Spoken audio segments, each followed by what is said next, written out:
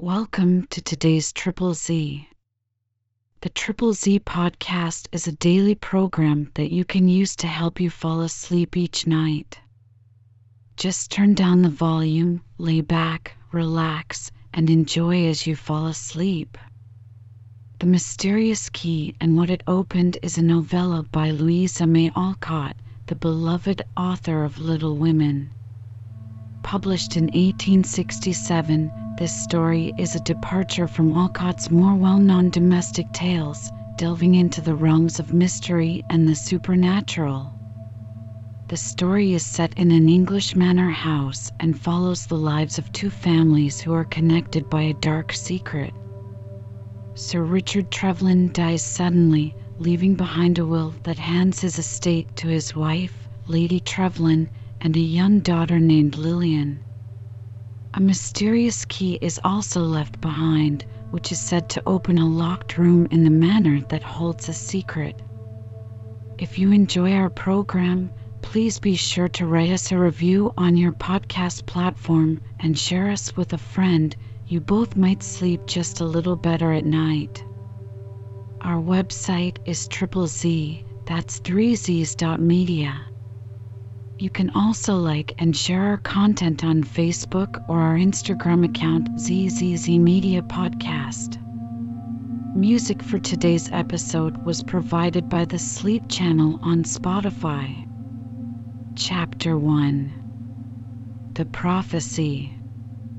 Trevelyan lands and Trevelyan gold, heir nor heirs heir shall hold, undisturbed, till, spite of rust, truth is found in Trevelyan dust.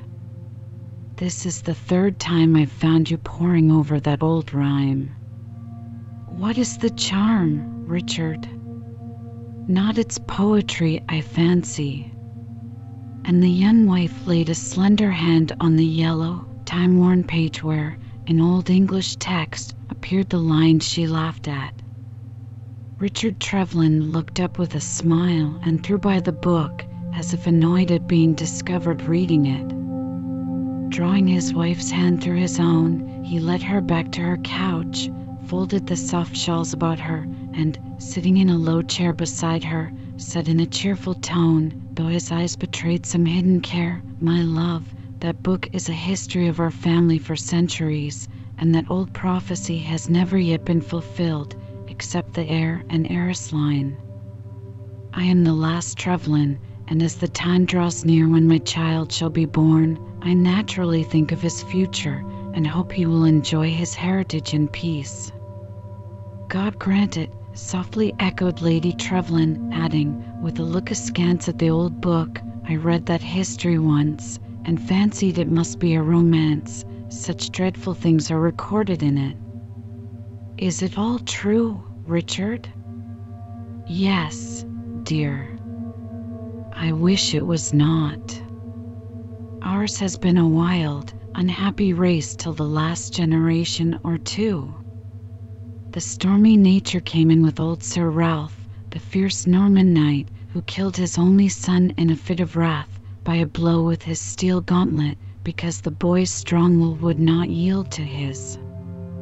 Yes, I remember, and his daughter Clotilde held the castle during a siege, and married her cousin, Count Hugo. 'Tis a warlike race, and I like it in spite of the mad deeds." "Married her cousin? That has been the bane of our family in times past. Being too proud to mate elsewhere, we have kept to ourselves till idiots and lunatics began to appear. My father was the first who broke the law among us, and I followed his example, choosing the freshest, sturdiest flower I could find to transplant into our exhausted soil. I hope it will do you honor by blossoming bravely. I never forget that you took me from a very humble home and have made me the happiest wife in England. And I never forget that you, a girl of 18, consented to leave your hills and come to cheer the long-deserted house of an old man like me," returned her husband fondly. "Nay, don't call yourself old, Richard. You are only 45, the boldest, handsomest man in Warwickshire. But lately you look worried. What is it? Tell me, and let me advise or comfort you." "It is nothing, Alice, except my natural anxiety for you. Well, Kingston, what do you want?" Trevlin's tender tones grew sharp as he addressed the entering servant, and the smile on his lips vanished, leaving them dry and white as he glanced at the card he handed him. An instant he stood staring at it, then asked, "Is the man here?" "In the library, sir." "I'll come." Flinging the card into the fire, he watched it turn to ashes before he spoke, with averted eyes, "Only some annoying business, love. I shall soon be with you again. Lie and rest till I come." With a hasty caress, he left her, but as he passed a mirror, his wife saw an expression of intense excitement in his face.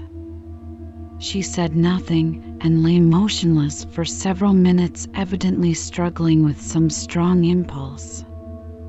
"He is ill and anxious, but hides it from me. I have a right to know, and he'll forgive me when I prove that it does no harm." As she spoke to herself, she rose, glided noiselessly through the hall, entered a small closet built in the thickness of the wall, and, bending to the keyhole of a narrow door, listened with a half-smile on her lips at the trespass she was committing. A murmur of voices met her ear. Her husband spoke oftenest, and suddenly some word of his dashed the smile from her face as if with a blow. She started, shrank, and shivered, bending lower with set teeth, white cheeks, and panic-stricken heart.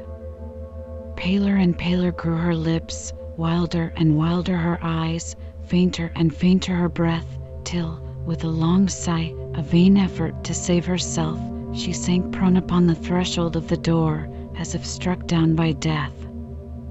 "Mercy on us, my lady, are you ill?" cried Hester, the maid, as her mistress glided into the room looking like a ghost, half an hour later.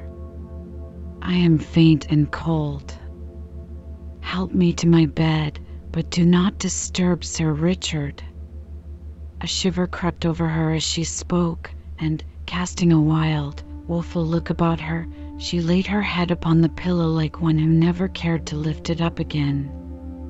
Hester, a sharp-eyed, middle-aged woman, watched the pale creature for a moment, then left the room muttering, "Something is wrong, and Sir Richard must know it. That black-bearded man came for no good, I'll warrant." At the door of the library she paused. No sound of voices came from within. A stifled groan was all she heard, and without waiting to knock she went in, fearing she knew not what. Sir Richard sat at his writing table, pen in hand, but his face was hidden on his arm, and his whole attitude betrayed the presence of some overwhelming despair. "Please, sir, my lady is ill." "Shall I send for anyone?" No answer. Hester repeated her words, but Sir Richard never stirred. Much alarmed, the woman raised his head, saw that he was unconscious, and rang for help. But Richard Trevlin was past help, though he lingered for some hours. He spoke but once, murmuring faintly, "Will Alice come to say goodbye?" "Bring her if she can come," said the physician. Hester went, found her mistress lying as she left her, like a figure carved in stone. When she gave the message, Lady Trevlin answered sternly, "Tell him I will not come," and turned her face to the wall, with an expression which daunted the woman too much for another word. Hester whispered the hard answer to the physician, fearing to utter it aloud, but Sir Richard heard it, and died with a despairing prayer for pardon on his lips. When day dawned, Sir Richard lay in his shroud, and his little daughter in her cradle, the one unwept, the other unwelcomed by the wife and mother, who, 12 hours before, had called herself the happiest woman in England. They thought her dying, and at her own command gave her the sealed letter bearing her address, which her husband left behind him. She read it, laid it in her bosom, and, waking from the trance which seemed to have so strongly chilled and changed her, besought those about her with passionate earnestness to save her life. For 2 days she hovered on the brink of the grave, and nothing but the indomitable will to live saved her, the doctors said. On the 3rd day she rallied wonderfully, and some purpose seemed to gift her with unnatural strength. Evening came, and the house was very still, for all the sad bustle of preparation for Sir Richard's funeral was over, and he lay for the last night under his own roof. Hester sat in the darkened chamber of her mistress, and no sound broke the hush but the low lullaby the nurse was singing to the fatherless baby in the adjoining room. Lady Trevelyan seemed to sleep, but suddenly put back the curtain, saying abruptly, "Where does he lie?" "In the state chamber, my lady," replied Hester, anxiously watching the feverish glitter of her mistress's eye, the flush on her cheek, and the unnatural calmness of her manner. "Help me to go there. I must see him." "It would be your death, my lady." "I beseech you, don't think of it," began the woman, but Lady Trevelyan seemed not to hear her, and something in the stern pallor of her face awed the woman into submission. Wrapping the slight form of her mistress in a warm cloak, Hester half led, half carried her to the state-room, and left her on the threshold. "I must go in alone. Fear nothing, but wait for me here," she said, and closed the door behind her. 5 minutes had not elapsed when she reappeared with no sign of grief on her rigid face. "Take me to my bed and bring my jewel box," she said, with a shuddering sigh, as the faithful servant received her with an exclamation of thankfulness. When her orders had been obeyed, she drew from her bosom the portrait of Sir Richard which she always wore, and, removing the ivory oval from the gold case, she locked the former in a tiny drawer of the casket, replaced the empty locket in her breast, and bade Hester give the jewels to Hodgson, her lawyer, who would see them put in a safe place till the child was grown. "Dear heart, my lady, you'll wear them yet, for you're too young to grieve all your days, even for so good a man as my blessed master. Take comfort and cheer up, for the dear child's sake, if no more." "I shall never wear them again," was all the answer, as Lady Trevelyan drew the curtains, as if to shut out hope. Sir Richard was buried, and, the 9 days' gossip over, the mystery of his death died for want of food, for the only person who could have explained it was in a state which forbade all allusion to that tragic day. For a year, Lady Trevelyan's reason was in danger.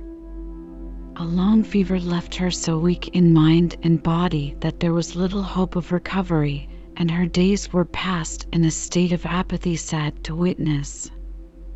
She seemed to have forgotten everything, even the shock which had so sorely stricken her.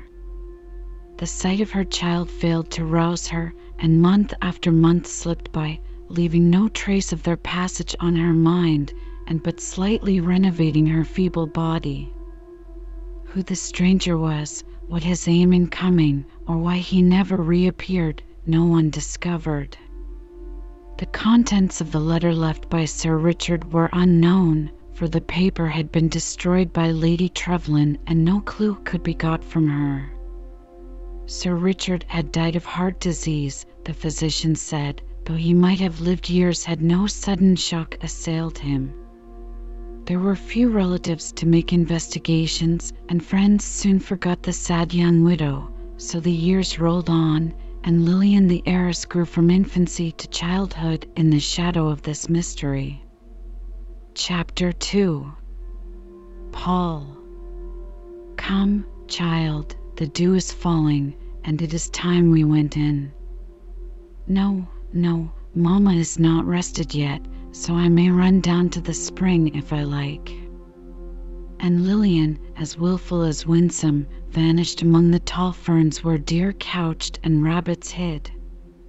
Hester leisurely followed, looking as unchanged as if a day instead of 12 years had passed since her arms received the little mistress who now ruled her like a tyrant. She had taken but a few steps when the child came flying back, exclaiming in an excited tone, "Oh, come quick! There's a man there, a dead man. I saw him and I'm frightened." "Nonsense, child. It's one of the keepers asleep, or some stroller who has no business here. Take my hand and we'll see who it is." Somewhat reassured, Lillian led her nurse to one of the old oaks beside the path and pointed to a figure lying half hidden in the fern.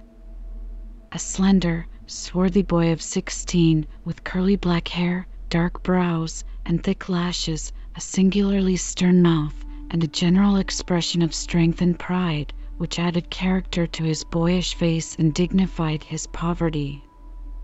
His dress betrayed that, being dusty and threadbare, his shoes much worn, and his possessions contained in the little bundle on which he pillowed his head. He was sleeping like one quite spent with weariness, and never stirred, though Hester bent away the ferns and examined him closely. "He's not dead, my dearie. He's asleep, poor lad, worn out with his day's tramp, I dare say. I'm glad he's alive, and I wish he'd wake up. He's a pretty boy, isn't he? See what nice hands he's got, and his hair is more curly than mine." "Make him open his eyes, Hester," commanded the little lady, whose fear had given place to interest. "Hush, he's stirring. I wonder how he got in, and what he wants," whispered Hester. "I'll ask him," and before her nurse could arrest her, Lillian drew a tall fern softly over the sleeper's face, laughing aloud as she did so. The boy woke at the sound, and without stirring lay looking up at the lovely little face bent over him as if still in a dream. "Bella cara," he said, in a musical voice. Then, as the child drew back abashed at the glance of his large, bright eyes, he seemed to wake entirely and, springing to his feet, looked at Hester with a quick, searching glance. Something in his face and air caused the woman to soften her tone a little as she said gravely, "Did you wish to see anyone at the hall?" "Yes." "Is Lady Trevlyn here?" was the boy's answer as he stood cap in hand, with the smile fading already from his face. "She is, but unless your business is very urgent, you had better see Parks, the keeper. We don't trouble my lady with trifles. I've a note for her from Colonel Daventry, and as it is not a trifle, I'll deliver it myself, if you please." Hester hesitated an instant, but Lillian cried out, "Mamma is close by. Come and see her," and led the way, beckoning as she ran. The lad followed with a composed air, and Hester brought up the rear, taking notes as she went with a woman's keen eye. Lady Trevlyn, a beautiful, pale woman, delicate in health and melancholy in spirit, sat on a rustic seat with a book in her hand, not reading, but musing with an absent mind. As the child approached, she held out her hand to welcome her, but neither smiled nor spoke. "Mamma, here's a person to see you," cried Lillian, rather at a loss how to designate the stranger, whose height and gravity now awed her. "A note from Colonel Daventry, my lady," and with a bow the boy delivered the missive. Scarcely glancing at him, she opened it and read, "My dear friend, the bearer of this, Paul Jex, has been with me some months and has served me well. I brought him from Paris, but he is English born and, though friendless, prefers to remain here even after we leave, as we do in a week. When I last saw you, you mentioned wanting a lad to help in the garden. Paul is accustomed to that employment, but my wife used him as a sort of page in the house. Hoping you may be able to give him shelter, I venture to send him. He is honest, capable, and trustworthy in all respects. Pray try him and oblige. Yours sincerely, J. R. Daventry. The place is still vacant, and I shall be very glad to give it to you, if you incline to take it, said Lady Trevlyn, lifting her eyes from the note and scanning the boy's face. I do, madam, he answered respectfully. The Colonel says you are English, added the lady, in a tone of surprise. The boy smiled, showing a faultless set of teeth, as he replied, I am, my lady, though just now I may not look it, being much tanned and very dusty. My father was an Englishman, but I've lived abroad a good deal since he died, and got foreign ways, perhaps. As he spoke without any accent, and looked full in her face with a pair of honest blue eyes under the dark lashes, Lady Trevlyn's momentary doubt vanished. Your age, Paul? 16, my lady. You understand gardening? Yes, my lady. And what else? I can break horses, serve at table, do errands, read aloud, ride after a young lady as groom, illuminate on parchment, train flowers, and make myself useful in any way. The tone, half modest, half eager, in which the boy spoke, as well as the odd list of his accomplishments, brought a smile to Lady Trevlyn's lips, and the general air of the lad prepossessed her. I want Lillian to ride soon, and Roger is rather old for an escort to such a little horsewoman. Don't you think we might try Paul? She said, turning to Hester.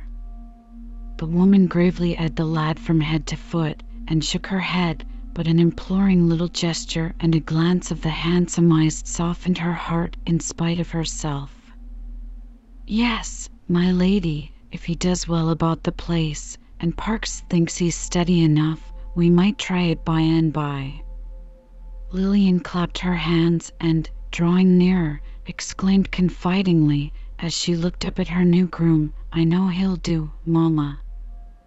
I like him very much, and I hope you'll let him train my pony for me.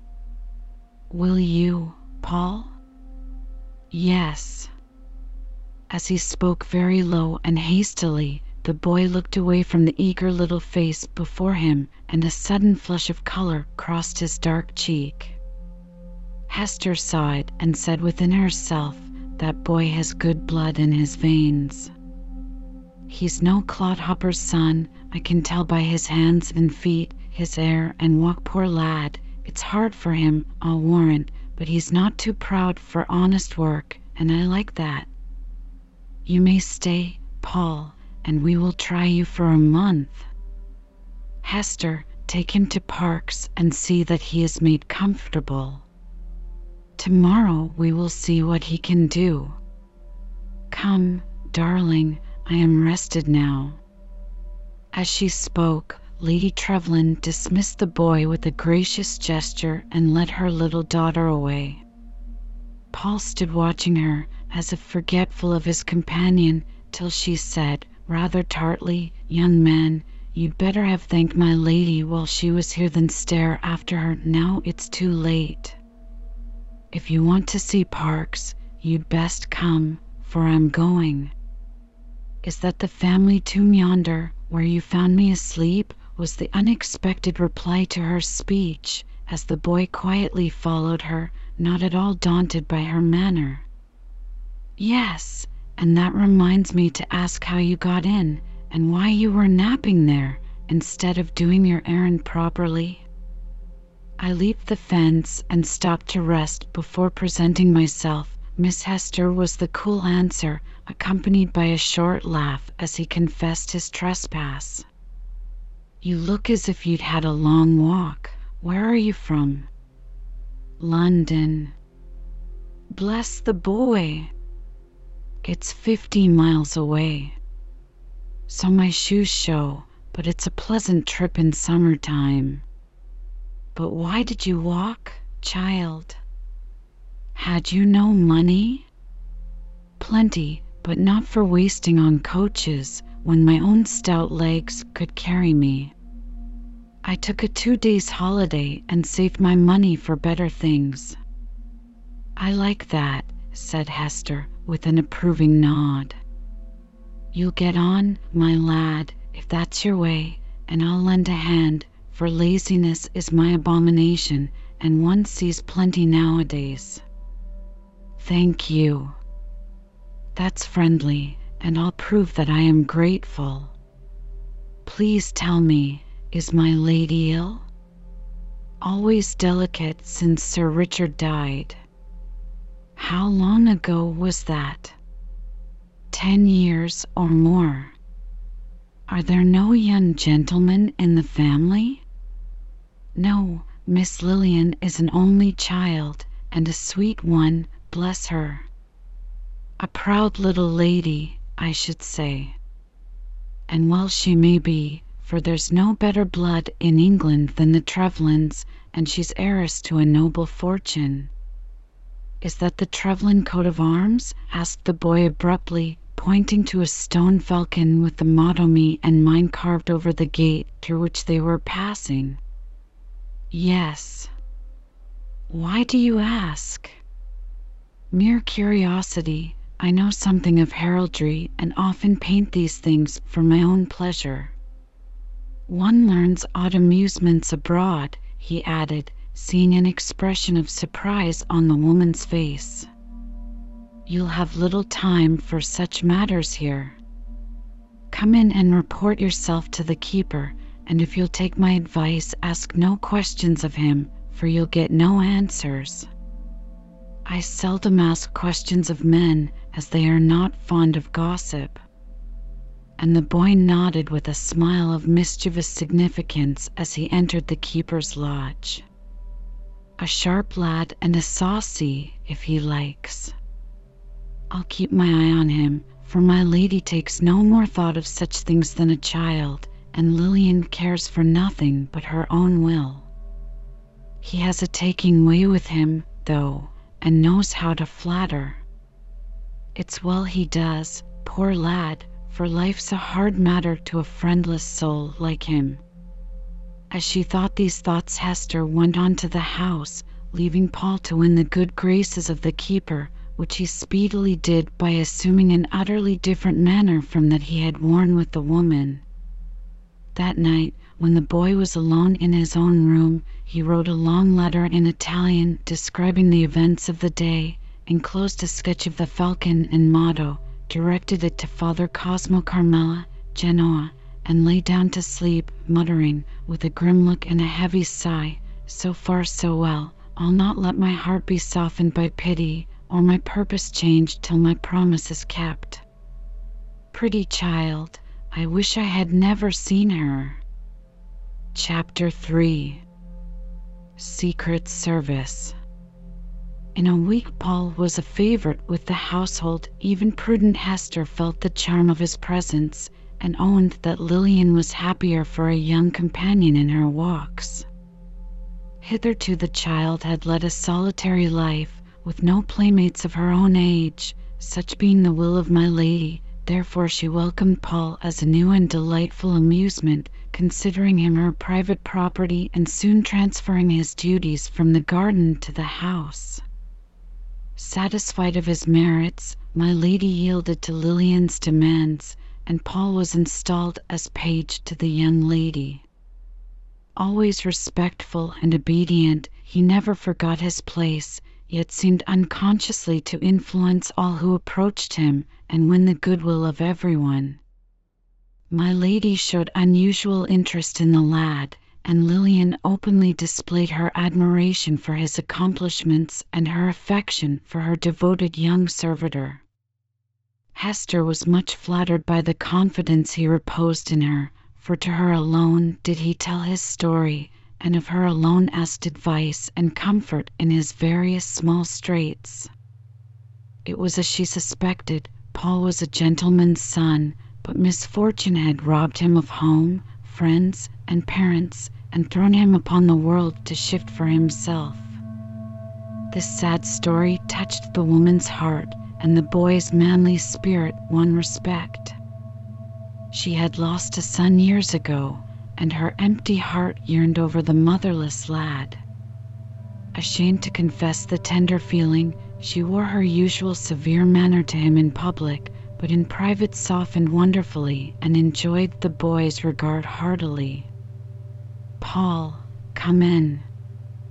I want to speak with you a moment," said my lady, from the long window of the library to the boy who was training vines outside. Dropping his tools and pulling off his hat, Paul obeyed, looking a little anxious, for the month of trial expired that day. Lady Trevelyan saw and answered the look with a gracious smile. "Have no fears. You are to stay if you will, for Lillian is happy and I am satisfied with you." "Thank you, my lady." And an odd glance of mingled pride and pain shone in the boy's downcast eyes. "That is settled, then. Now let me say what I called you in for. You spoke of being able to illuminate on parchment. Can you restore this old book for me?" She put into his hand the ancient volume Sir Richard had been reading the day he died. It had lain neglected in a damp nook for years till my lady discovered it, and, sad as were the associations connected with it, she desired to preserve it for the sake of the weird prophecy, if nothing else. Paul examined it, and as he turned it to and fro in his hands, it opened at the page oftenest read by its late master. His eye kindled as he looked, and with a quick gesture he turned as if toward the light, in truth to hide the flash of triumph that passed across his face. Carefully controlling his voice, he answered in a moment, as he looked up, quite composed, "Yes, my lady, I can retouch the faded colors on these margins and darken the pale ink of the old English text. I like the work, and will gladly do it if you like." "Do it, then, but be very careful of the book while in your hands. Provide what is needful, and name your own price for the work," said his mistress. "Nay, my lady, I am already paid. "How so?" she asked, surprised. Paul had spoken hastily, and for an instant looked embarrassed, but answered with a sudden flush on his dark cheeks, "You have been kind to me, and I am glad to show my gratitude in any way, my lady." "Let that pass, my boy. Do this little service for me, and we will see about the recompense afterward." And with a smile, Lady Trevelyan left him to begin his work. The moment the door closed behind her, a total change passed over Paul. He shook his clenched hand after her with a gesture of menace, then tossed up the old book and caught it with an exclamation of delight as he reopened it at the worn page and reread the inexplicable verse.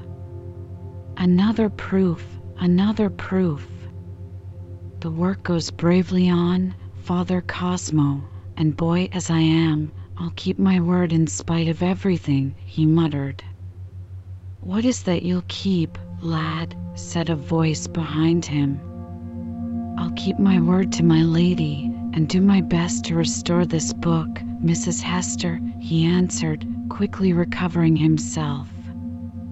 "Ah, that's the last book poor master read.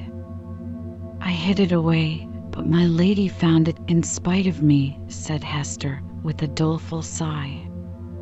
"Did he die suddenly, then?" asked the boy.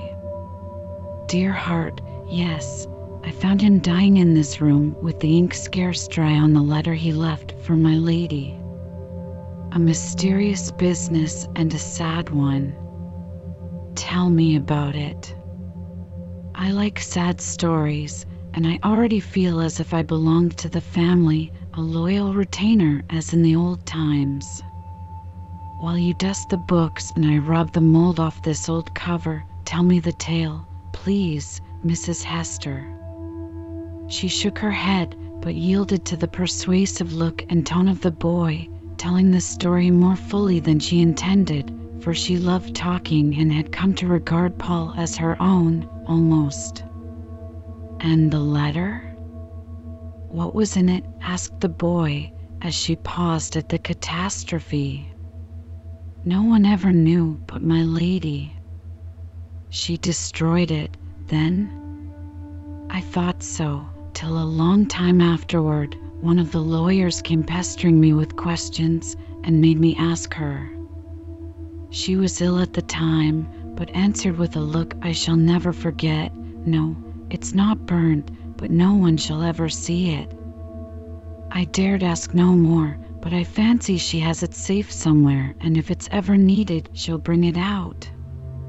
It was only some private matters, I fancy." "And the stranger?" "Oh, he vanished as oddly as he came, and has never been found. A strange story, lad. Keep silent and let it rest." No fear of my tattling, and the boy smiled curiously to himself as he bent over the book, polishing the brass-bound cover. "What are you doing with that pretty white wax?" asked Lillian the next day, as she came upon Paul in a quiet corner of the garden and found him absorbed in some mysterious occupation.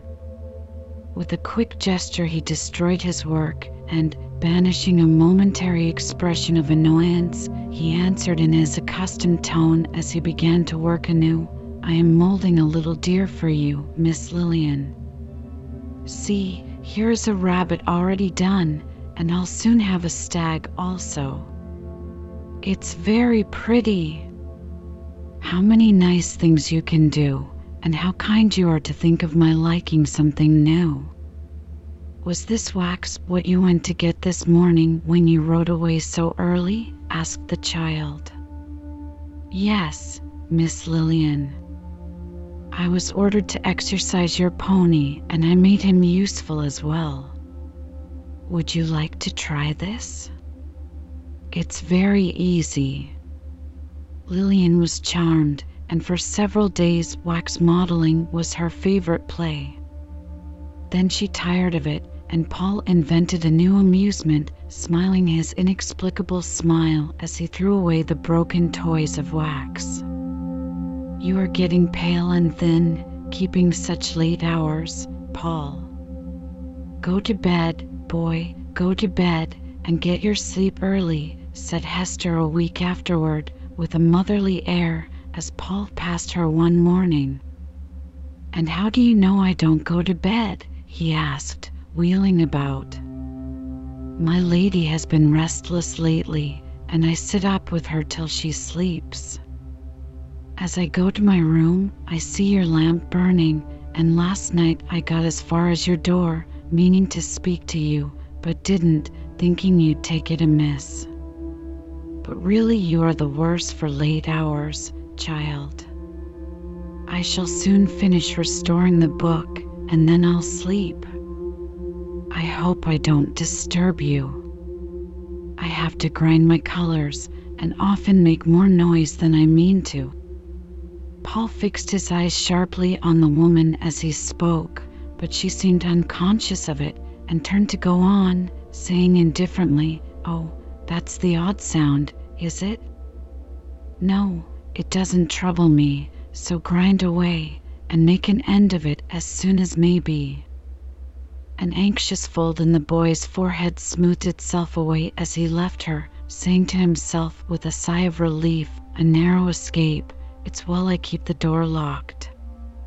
The boy's light burned no more after that, and Hester was content till a new worry came to trouble her.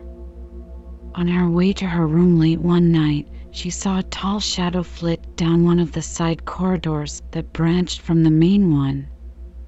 For a moment she was startled, but, being a woman of courage, She followed noiselessly till the shadow seemed to vanish in the gloom of the great hall.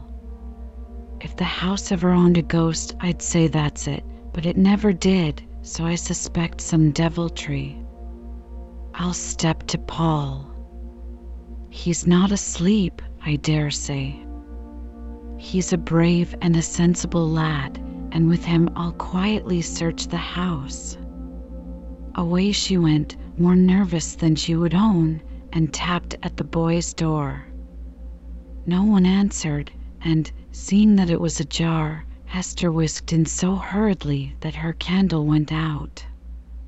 With an impatient exclamation at her carelessness, she glided to the bed, drew the curtain, and put forth her hand to touch the sleeper. The bed was empty. A disagreeable thrill shot through her as she assured herself of the fact by groping along the narrow bed. Standing in the shadow of the curtain, she stared about the dusky room in which objects were visible by the light of a new moon. Lord bless me, what is the boy about? I do believe it was him I saw in the dash. She got no further in her mental exclamation, for the sound of light approaching footsteps neared her. Slipping around the bed, she waited in the shadow, and a moment after Paul appeared, looking pale and ghostly, with dark, disheveled hair, wide-open eyes, and a cloak thrown over his shoulders. Without a pause, he flung it off, laid himself in bed, and seemed to sleep at once. "Paul! Paul!" whispered Hester, shaking him after a pause of astonishment at the whole proceeding. "Hey, what is it?" And he sat up, looking drowsily about him. Come, no tricks, boy.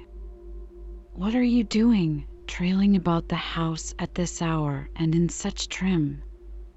"Why, Hester, is it you?" he exclaimed with a laugh, as he shook off her grip and looked up at her in surprise. "Yes, and well, it is me. If it had been any of those silly girls, the house would have been roused by this time. What mischief is afoot that you leave your bed and play ghost in this wild fashion?" "Leave my bed? Why, my good soul, I haven't stirred, but have been dreaming with all my might these 2 hours." "What do you mean, Hester?" She told him as she relit her lamp and stood eyeing him sharply the while. When she finished, he was silent a minute, then said, looking half vexed and half ashamed, "I see how it is, and I'm glad you alone have found me out. I walk in my sleep sometimes, Hester, that's the truth. I thought I'd got over it, but it's come back, you see, and I'm sorry for it. Don't be troubled. I never do any mischief or come to any harm. I just take a quiet promenade and march back to bed again. Did I frighten you?" "Just a trifle, but it's nothing." "Poor lad, you'll have to have a bedfellow or be locked up. It's dangerous to go roaming about in this way," said Hester anxiously. "It won't last long, for I'll get more tired and then I shall sleep sounder. Don't tell anyone, please, else they'll laugh at me, and that's not pleasant. I don't mind your knowing, for you seem almost like a mother, and I thank you for it with all my heart." He held out his hand with the look that was irresistible to Hester. Remembering only that he was a motherless boy, she stroked the curly hair off his forehead and kissed him, with the thought of her own son warm at her heart. "Good night, dear. I'll say nothing, but give you something that will ensure quiet sleep hereafter." With that she left him, but would have been annoyed could she have seen the convulsion of boyish merriment which took possession of him when alone, for he laughed till the tears ran down his cheeks.